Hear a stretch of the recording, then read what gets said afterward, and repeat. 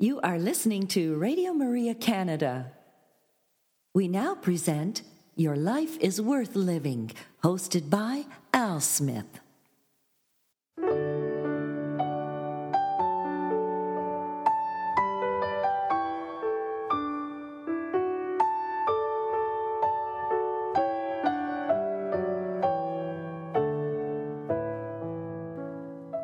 Hello, Radio Maria family, and welcome to this week's edition of Your Life is Worth Living. Reflections from the Venerable Archbishop Fulton J. Sheen. For over 50 years, Archbishop Sheen captivated audiences on both radio and television. Millions tuned in each week to hear his messages of hope and encouragement. On this week's broadcast, we will share a few of those reflections with you. And so we'd encourage you to sit back and relax and enjoy one of the greatest communicators of our time, the Venerable Archbishop Fulton J. Sheen.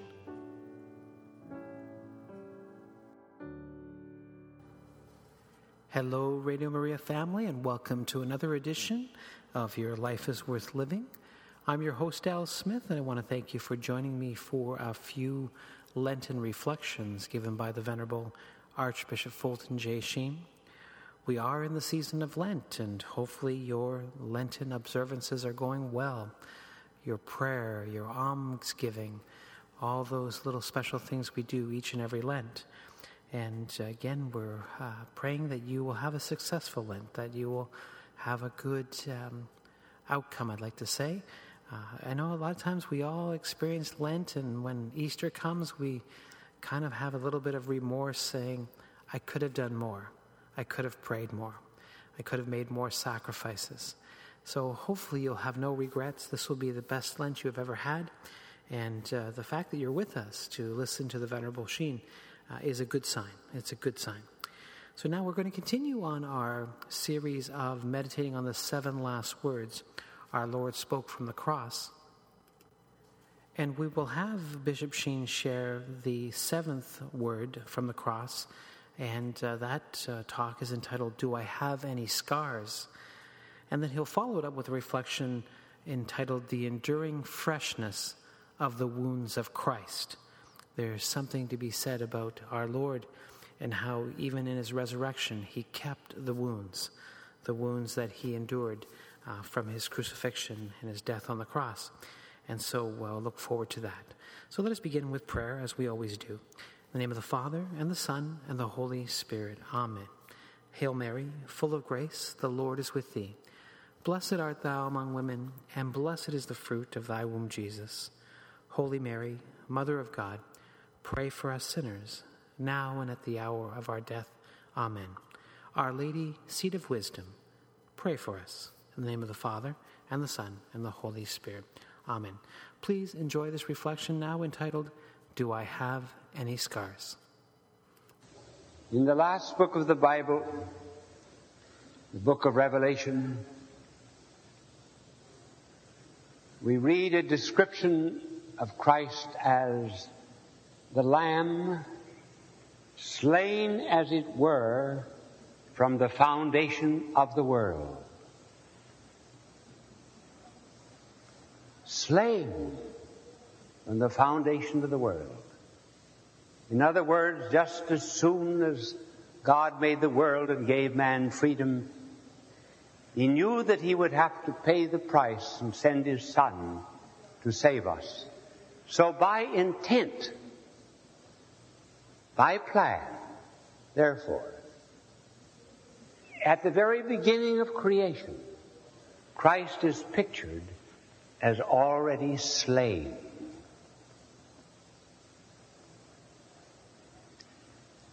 Now we come to history. Abraham is chosen as the father of the Jews. And testing his obedience, God asks him to sacrifice his only son Isaac. This is a symbol of the Heavenly Father asking his Son to sacrifice himself. And Isaac has the wood laid upon his shoulder, And he and his father journey up to the top of the mountain, where the father is prepared to offer his son in sacrifice. Isaac does not know it. Taking the wood off his shoulders, as if it were a kind of a cross, he says to the father, "Where is the lamb? There is a lamb to be sacrificed." Abraham answered, "God will provide." Just at the moment that Abraham raised his knife to slay his son, an angel stayed it, and the sacrifice was found nearby in the bushes and offered up. But that question of Isaac was caught up from the top of that mountain, and every breeze that ever blew over Israel and over Judea carried that message. And for centuries, everyone heard it. Where is the lamb? Where is the lamb? When Pharaoh refused to let the people of Israel go, God told them to kill a lamb and to take the blood and sprinkle it in the form of a cross over the doorposts, not on the floor, because blood is sacred. It remits sin, and it is not to be walked on. And the destroying angel that would slay the firstborn of all the Egyptians, man and beast, would spare anyone that was in that house that was marked with the blood of the Lamb. The Israelites began their march, and the question was still asked, where is the Lamb? Josephus, a Jewish historian, tells us that there were about 250,000 lambs offered every year by the Jewish people in the temple. Every family had to provide a lamb. If they were poor, 20 could unite and offer a lamb. But the lamb had to be sacrificed. And after this question had been wafted down through the centuries, one day John the Baptist is preaching at the Jordan. Crowds gathered to hear him, many to be baptized, as he preached the rather hard gospel of laying the axe to the root of the tree. And as he looks over his crowd, he sees one man who attracts his attention. And all the while in the desert meditations there had been this question, where is the Lamb? Where is the Lamb? And now he looks up and he says to his people, there's the Lamb!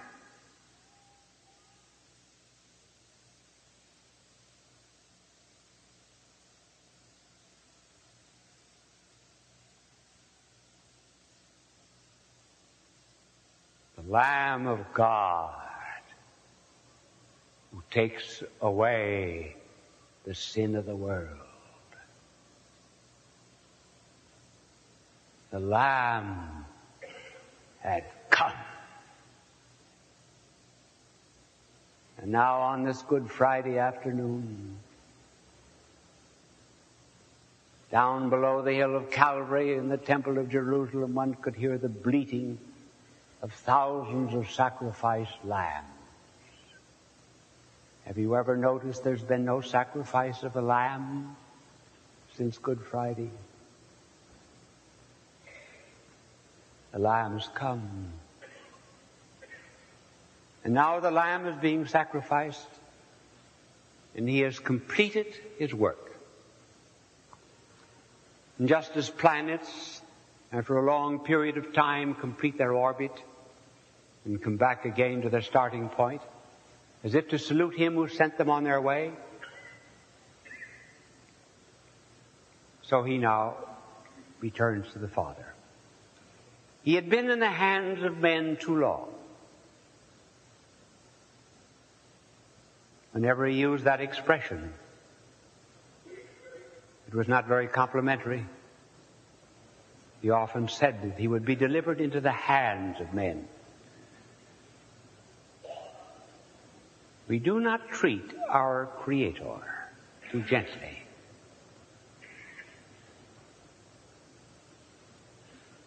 Now we can go into other hands. So he prepares his last words. Death is not coming to him. He goes out to meet it, because he will be raised from the dead in 3 days. Death is the last of the shackles that he had to break. You see, we were slaves. So he became a slave. He made the Emancipation Declaration, and he broke all the shackles, just symbols of them: sickness, deafness, leprosy, one shackle after another. And the one shackle that bound us, and the last enemy of all, was death. So now he has to snap that last cord, so that he will have conquered everything that flowed from Satan. And he says his last words with a loud voice. All the Gospels note that. It was not done from weakness. It was done from power. It was the cry of victory. Father, he says first. Abba, Abba, Father. The Jews treated God with a magnificent delicacy. In fact, they had 2 words for God. One word they would not use. It was too holy.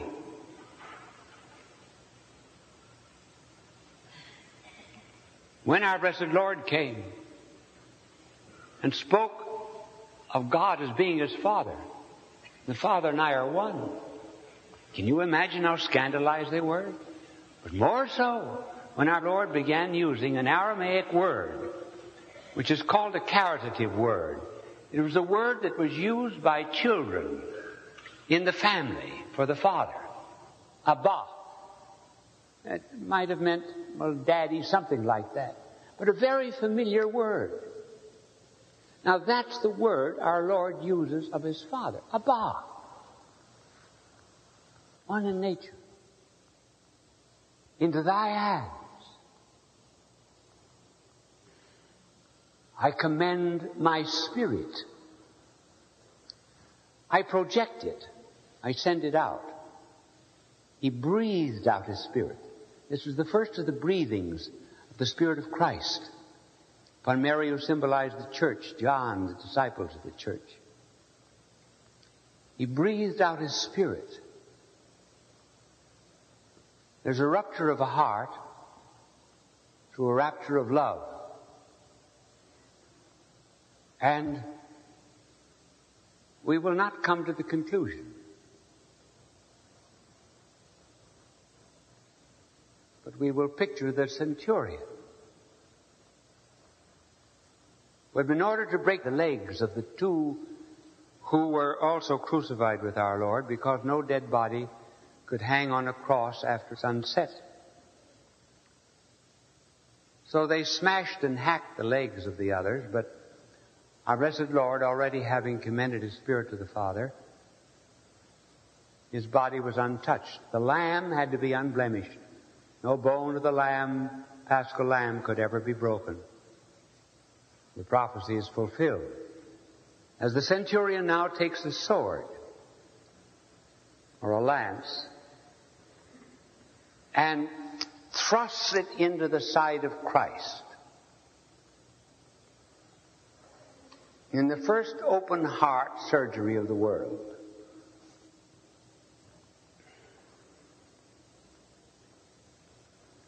My dear centurion,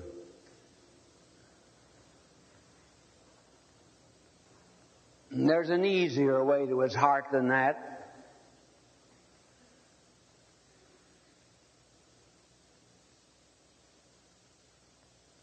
Although we've taken the same route ourselves. Blood and water comes forth. blood the price, the redemption, water the symbol of our sanctification. And he makes the declaration of faith. Indeed, this is the Son of God. Now in this panorama of history, 5 years from now,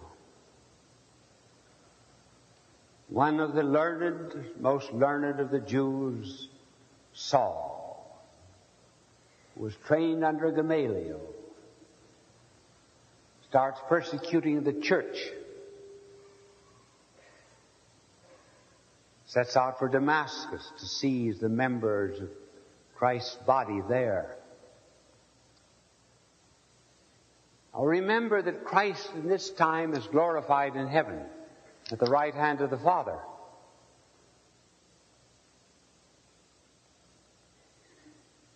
And Saul, on the way to Damascus, hears a voice, Saul! Saul!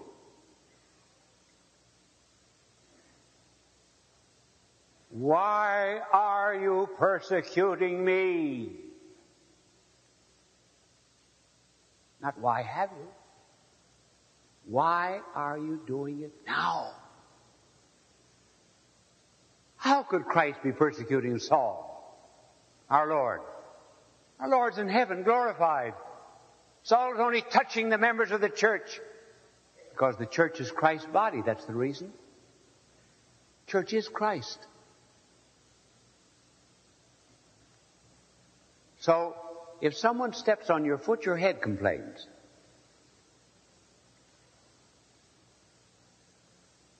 Saul was touching part of the church, and the head complained.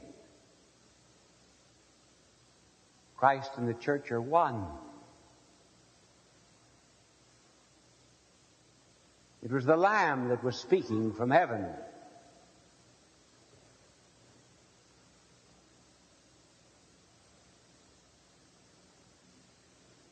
St. John, who was at the foot of the cross at the end of his life, exiled on Patmos, now writes the last and mysterious book of Scripture, the book of Revelation,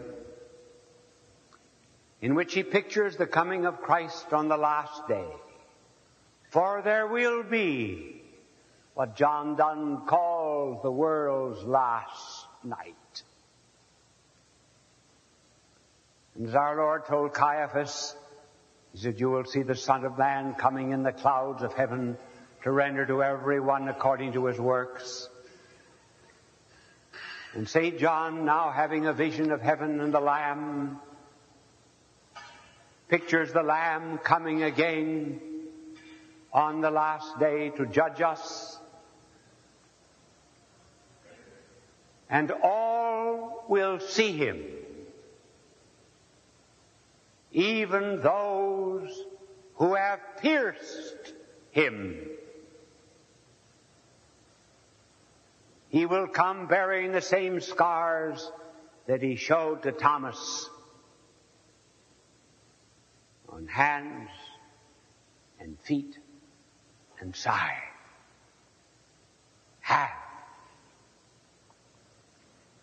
Hands that broke bread to signify his own broken body. Hands that ministered bread to the starving. Hands that laid themselves on the heads of little children. Hands that touched lepers. Hands that were calloused in the carpenter's shop. Feet. Feet the mother worried about as they pattered over lumber and nails and hammers, and brought her visions of a man who would be put to death by his own profession. Feet that Magdalene would wash.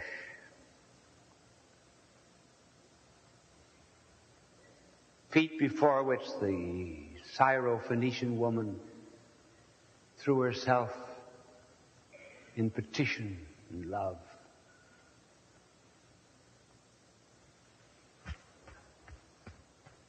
And the scar on the heart,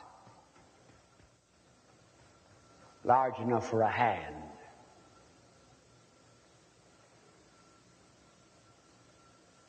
for our Lord said to Thomas, "Put your hand into my side."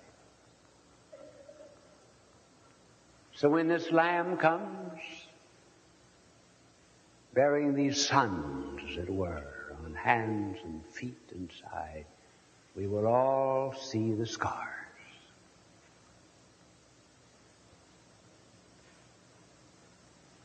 We will be judged by them.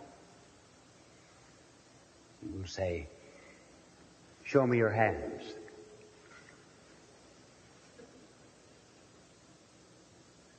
Have they been scarred from giving?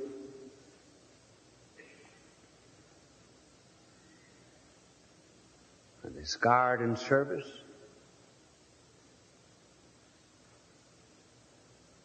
Are they scarred in labor? Are they scarred in relieving the cares of feverish brows?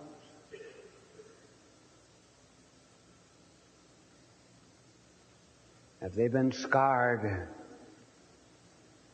in giving food to the hungry? For I was hungry, you gave me to eat. Show me your feet.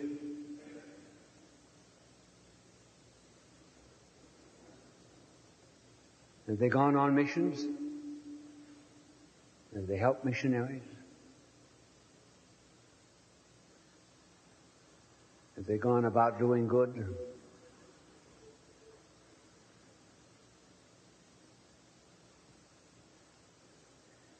Have they often made a track down the middle aisle of a church to visit the Eucharistic Savior?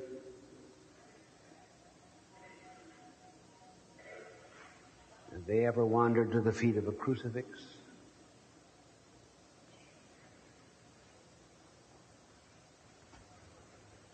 Show me your side.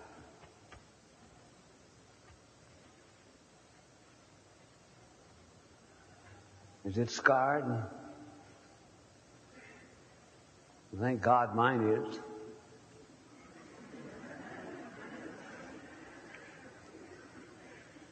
Scarred in pain out of love for Him. Has the heart been scarred in love? Not in need love, just loving only to be satisfied.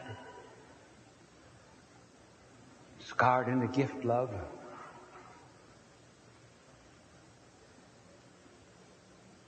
Besides scarred from thinking about my passion and my death, that you may glory in my resurrection.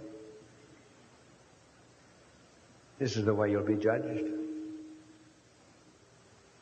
Hands and feet side. Little girl said to her mother one day, "Mummy, how did your hands get that way? How did you get so ugly?" "Oh, my dear child, when you were a little baby, the house caught fire. And I thought of only one thing. And I ran upstairs and your cradle was aflame.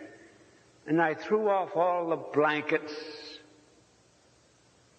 and I pulled you out from the fire which blazed about my face and my hands. And I saved your life. That's why my hands are that way." "Oh," she said, "Mummy, I love your scars." So if we love our scars, seated as you are, you will recite after me as we conclude the act of contrition. "Oh my God, I am heartily sorry for having offended thee, and I detest all of my sins because I dread the loss of heaven and the pains of hell. But most of all, because they offend thee, my God, who art all good and deserving of all of my love, I firmly resolve, with the help of thy grace, to confess my sins, to do penance, and amend my life. Amen. Bye, and God love you. You are listening to Radio Maria Canada. We now continue with the program, Your Life is Worth Living, hosted by Al Smith. Hello, Radio Maria family, and welcome once again to another edition of Your Life is Worth Living. I hope you enjoyed that first reflection entitled, Do I Have Any Scars? And it was nice to do the act of contrition at the end of that broadcast. We need to spend a little bit of time each day doing an examination of conscience, and so it is nice to have Bishop Sheen lead us in prayer. And so now we will continue with his Lenten meditations, and this next one is entitled The Enduring Freshness of the Wounds of Christ. Please enjoy. The meditation during this holy hour will be on the enduring freshness of the wounds of Christ. We are too apt to think of the passion of Christ as completed and finished. It is an enduring thing. In the book of Revelation, St. John, in the 5th chapter, writes, Then I saw standing in the very middle of the throne, inside the circle of living creatures and the circle of the elders, a lamb with the marks of slaughter upon him.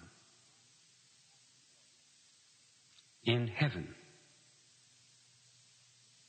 John sees a lamb with the marks of slaughter upon him. Throughout his gospel, John always uses the Greek word amnos for lamb.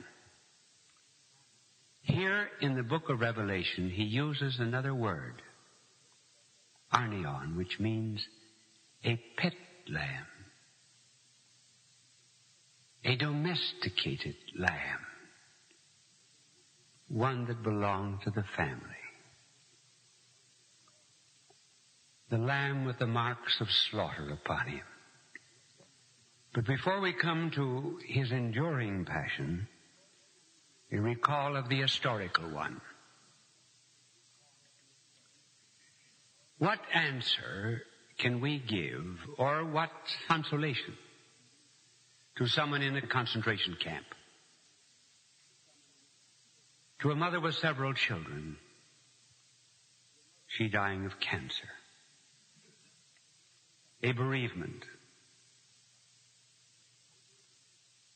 What solace do we bring? What is the answer to the problem of evil? There is no rational answer. The Old Testament comes close to it in the book of Job.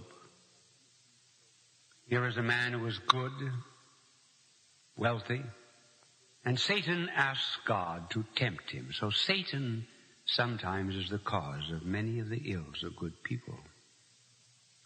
And God said, you may touch his flesh, but you may not touch his soul.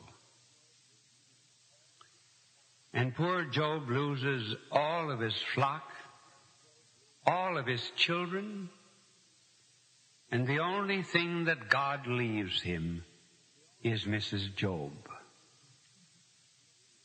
And she was to heighten his trial, for she said, curse God and die.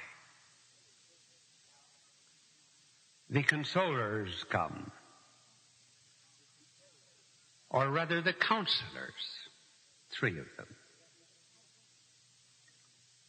And they give every explanation possible to Job. Job is not satisfied with them, and Job asks questions. Why was I born? Why was I ever nestled at my mother's breast? Why did I ever see the light of day? And God appears. Now, if God were a Broadway dramatist, he would have answered all of the questions of Job and made the answers click. But what does God do? God asks Job questions. Where wast thou when I laid the foundations of the earth? Upon what are its bases grounded? Who laid the cornerstone thereof? Where is the hiding place of darkness? Out of whose womb came the ice? The frost from heaven? Hast thou gendered it? Canst thou make the evening star to rise upon the children of men? Canst thou send forth thy voice, and will thunders and lightnings go forth and come back to thee and say to thee, here we are? And when God finished asking Job questions, Job understood that the questions of God were more satisfying than the answers of men. As a mouse eating piano keys could not understand why anyone should sit at a stool and play Tchaikovsky, so the human mind could not comprehend God's ways. But God did say to Job about the counselors, and let that always be a lesson to them. God said, offer some sacrifices to make up for their stupid answers. But there was no answer to the question of evil until the good Lord came down from heaven. He broke through this world of sin and evil. He entered into it and made it a part of himself, identified himself with evil. Sinless, he was nevertheless made sin. And when he came into it, the world was asking such questions as, does God know anything about pain? Does God know anything about a migraine headache? As if his head were crowned with thorns. Does God know anything about those that are brought into the accident wards of hospitals? Does God know anything about being a castaway and a refugee in another land? Does God know anything about being in a prison? Does God know anything about the gaping wounds of battlefields? Does God know anything about hunger? Did he ever go without food for 3 days or 4 or 5? Yes, God knows what it is to have a migraine headache. God knows what it is to have a wound such as a wound that is seen in an accident ward. God knows the evil. He identified himself with it, like that Jewish girl. The Nazi guard during the Nuremberg trial said that he was sent in to burn hundreds of Jewish bodies, all naked and dead. And when he went to set fire, he saw in their midst one body clothed, that of a young girl about 18. Who are you? I'm a Jewess from Salonika. What are you doing here? She said, did you think that I could live when all my people are dying? So this is the only answer that there is to the problem of evil. There's no other. Our Lord took it upon himself. Which means that as his priest victims, we have to do the same. As we will see later on, we are carrying on his work. He was sinless, But he was made responsible for all the sins of the world and was numbered with the transgressors. Now the full consciousness of this evil began when he went into the Garden of Gethsemane. This was perhaps the moment of the greatest mental suffering of our blessed Lord. Perhaps more terrible than the cross. For here he takes upon himself human guilt.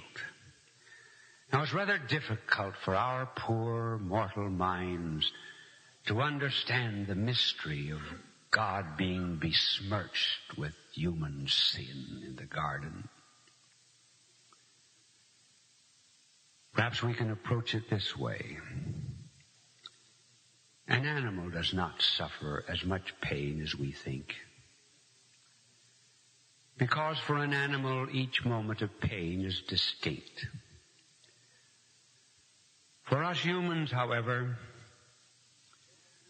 we think back in the past and we say, oh, I've had this pain for 6 months. And we drag all of that past agony up to the present moment. And then we look into the future and we say, I will suffer for this for 5 years more. And we drag that future.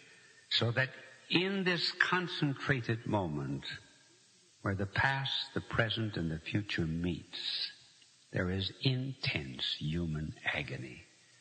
That is one of the reasons why when we visit the sick, we try to break the continuity of their pain. Now when our Lord is in the garden, he was not suffering so much from pain as from evil. And remember that only the innocent know what sin is.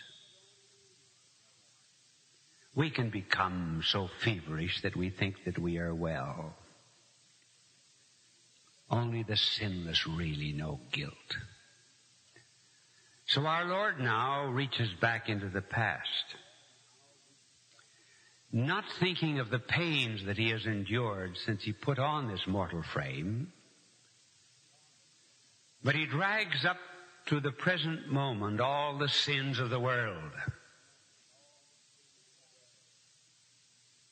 The sin of Adam. Cain was there, purple in the sheet of his brother's blood. The abominations of Sodom and Gomorrah were there. The coarseness of the Jews that taught sometimes even greater coarseness to the Gentiles. All those sins and abominations and idolatries were there. And then with his infinite mind looking into the future, dragging back upon himself and in the present moment all of the sins that would ever be committed until the end of time. Sins that rent Christ's mystical body. Sins of the old who should have passed the age of sinning.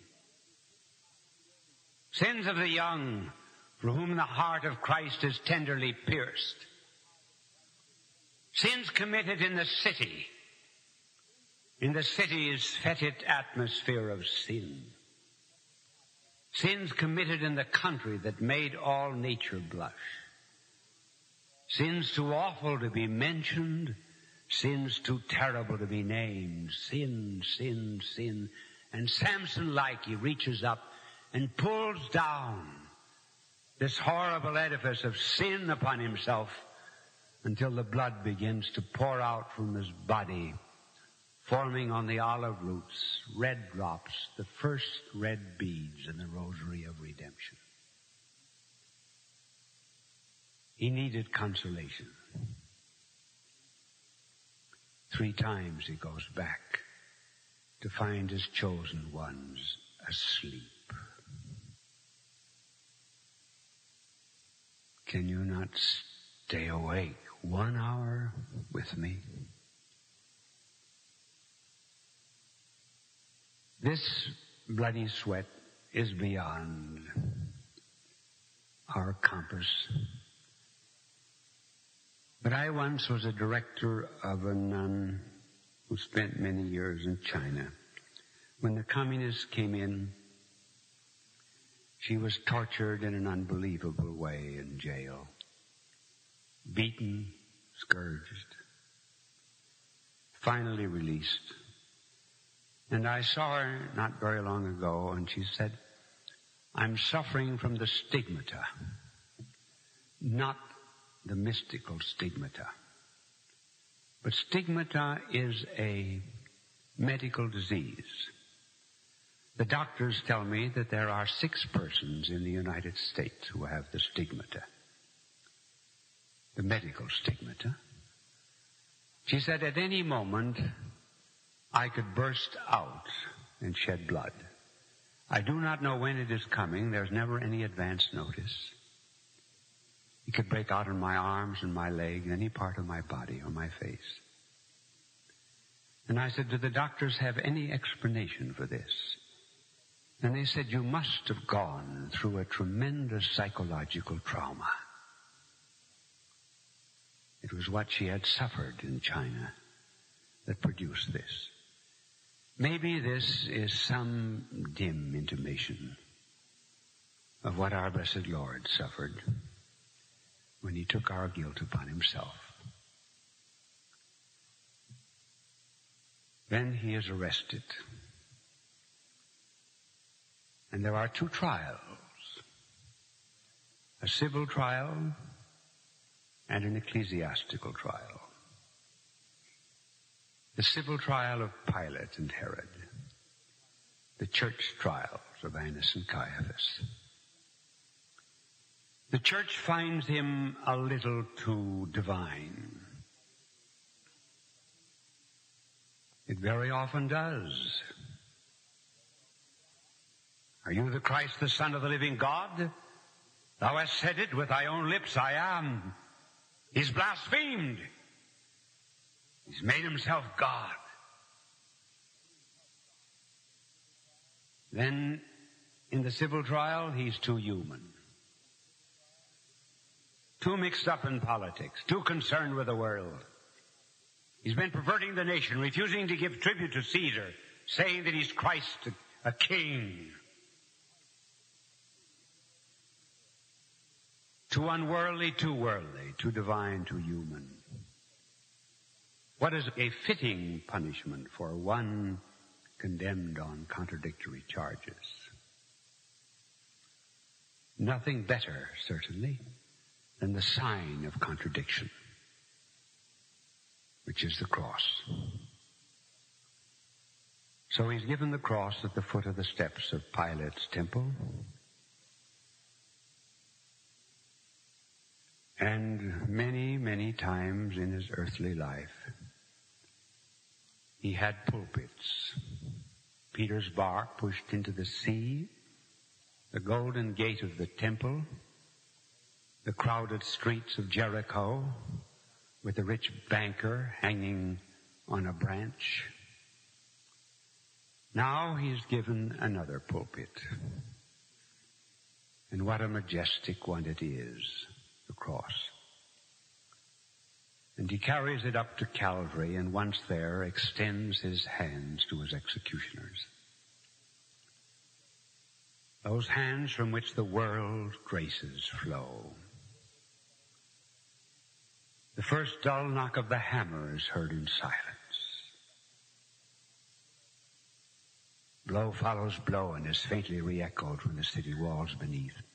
Mary and John hold their ears. The sound is unendurable. The echo sounded as another stroke. And then the cross is lifted slowly off the ground, wavers for a moment in midair, and then with a thud falls into the ground. The divine preacher has mounted his pulpit for the last time. Like all preachers, he o'erlooks his audience. Way off in the distance, he can see the gilded roof of the temple reflecting its rays against the sun, which is soon to hide its face in shame. Here and there on the temple walls, he can catch the glimpses of figures straining their eyes to catch the last view of him whom the darkness knew not. And there were soldiers shaking dice for the garments of a god. And there at the foot of the cross was that broken flower, that wounded thing, Magdalene, forgiven because she loved much. And there with a face like a cast molded out of love was John. And there, God pity her, his own mother, Mary Magdalene John, innocence, penitence, and priesthood. The three types of souls forever to be found beneath the cross of Christ. When men are dying, they ask for pardon. He pardoned. He uttered the high priestly prayer. Forgive them, for they know not what they do. It is not wisdom that saves, it is ignorance. If they knew what they were doing when they nailed the Son of God to the cross and still went on doing it, they would never be saved. If we knew what we were doing when we've abused the graces of our priesthood and still went on doing it, we would never be saved. Why, we would be damned. It is only the ignorance of what we are doing that brings us within the pale of the hearing of the cry, Father, forgive, for they know not what they do. Then the two thieves curse and swear.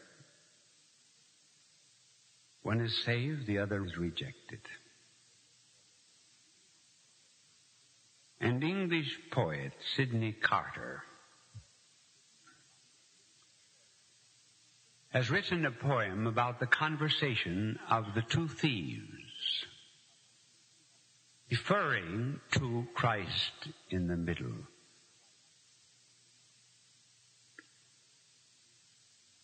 And one of the thieves speaking says, "It was on a Friday morning that they took me from the cell, and I saw they had a carpenter to crucify as well." You can blame it on Pilate. You can blame it on the Jews. You can blame it on the devil. It's God that I accuse. It's God they ought to crucify. Instead of you and me, I said to the carpenter hanging on the tree. Now, Barabbas was a killer, and they let Barabbas go. But you're being crucified for nothing here below. But God is up in heaven, and He doesn't do a thing. With 1,000,000 angels watching, and they never move a wing. It's God they ought to crucify instead of you and me. I said to the carpenter hanging on the tree. And it was God they crucified. For God was in Christ, reconciling the world to Himself.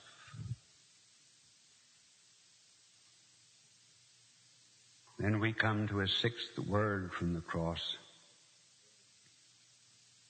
It is finished. The word in Greek has the root telos, teleological. That is to say, it is perfected.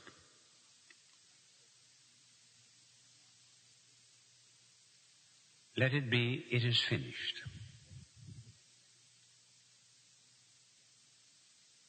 Are His sufferings finished? Let us see. St. Paul, in his letter to the Colossians, a letter which he wrote from prison,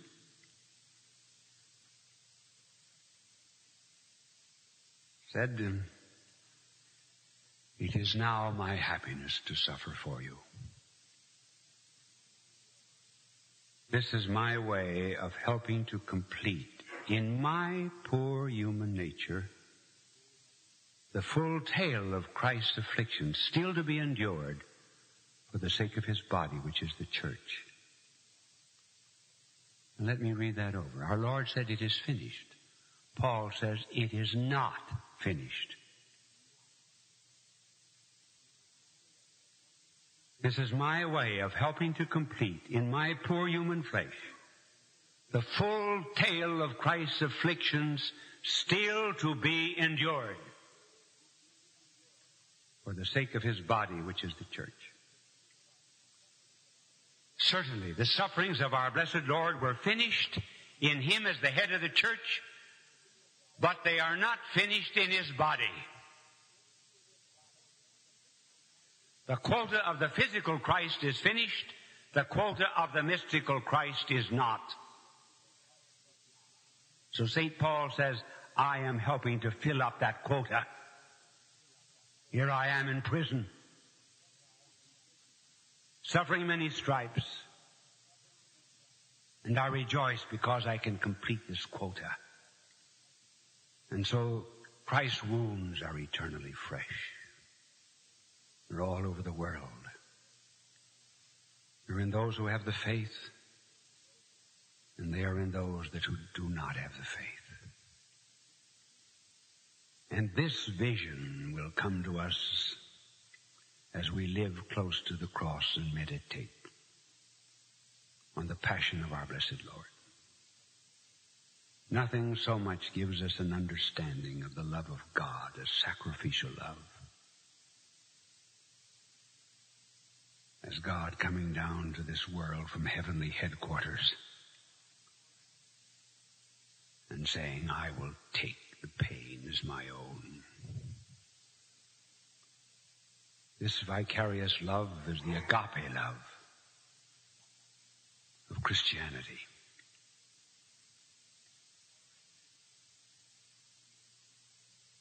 And many people, I say, who know him not, are nevertheless part of that great crimson cord.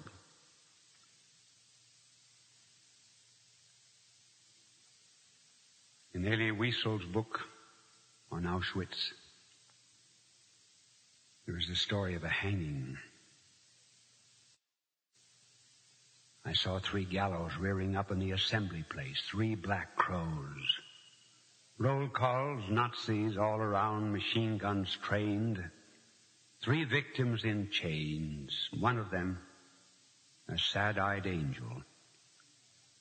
The Nazis seemed more preoccupied and disturbed than usual.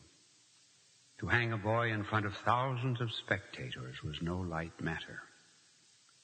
The 3 victims mounted the chairs, 3 next were placed at the same moment in their nooses. The 2 adults cried, "Long live liberty!" But the child was silent. Someone behind me said, "Where's God? Where is he?" At a sign from the head of the camp, the 3 chairs tipped over. Total silence. Then the march began. The 2 adults were no longer alive. Their tongues hung swollen, blue-tinged. But the 3rd rope was still moving, being so light, the child was still alive. For more than half an hour he stayed there, struggling between life and death, dying in slow agony under our eyes. And we had to look him full in the face. He was still alive when I passed in front of him. His tongue was red. His eyes were not yet glazed. And behind me I heard that same man asking, "Where is God now? Where is he? There he is, hanging on the gallows." Yes, in Auschwitz. The eternal freshness of the wounds of Christ. No wonder then St. John tells us about the Lamb the Lamb with the marks of slaughter upon him. And if Christ is in agony until the end of the world, and he is,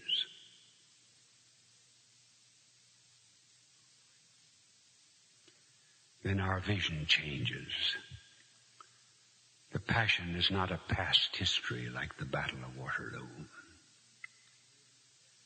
So maybe we better change our lives to be more closely linked with the Lamb who has the marks of slaughter upon him. Hast thou no scar? No hidden scar on foot or side or hand? I hear thee sung as mighty in the land. I hear them hail thy ascendant star. Hast thou no scar? Hast thou no wound? Yet I was wounded by the archers, spent, leaned me against a tree to die, and rent by a ravening beast that compassed me, I swooned. Hast thou no wound? No wound? No scar? Yet as the master shall the servant be. And pierced are the feet that follow me. But thine are whole. Can he have followed far who has no wound or scar? You are listening to Radio Maria Canada. We now continue with the program, Your Life is Worth Living, hosted by Al Smith. Well, Radio Maria family, our hour has come to a close, and I want to thank you for joining me to listen to these powerful reflections given by the Venerable Archbishop Fulton J. Sheen. The enduring freshness of the wounds of Christ. Let us continue to thank our good Lord for his passion, and that he continues to show us that, we will have scars just like he does if we follow him. And so let us be encouraged by our good Lord's passion, that he loves us so much that he died on the cross to redeem us of our sins. And so until next week, may the Lord bless you and keep you. May the Lord let his face shine upon you and be gracious to you. May the Lord look upon you kindly and bring you peace. You have been listening to Your Life is Worth Living, hosted by Al Smith, here on Radio Maria Canada.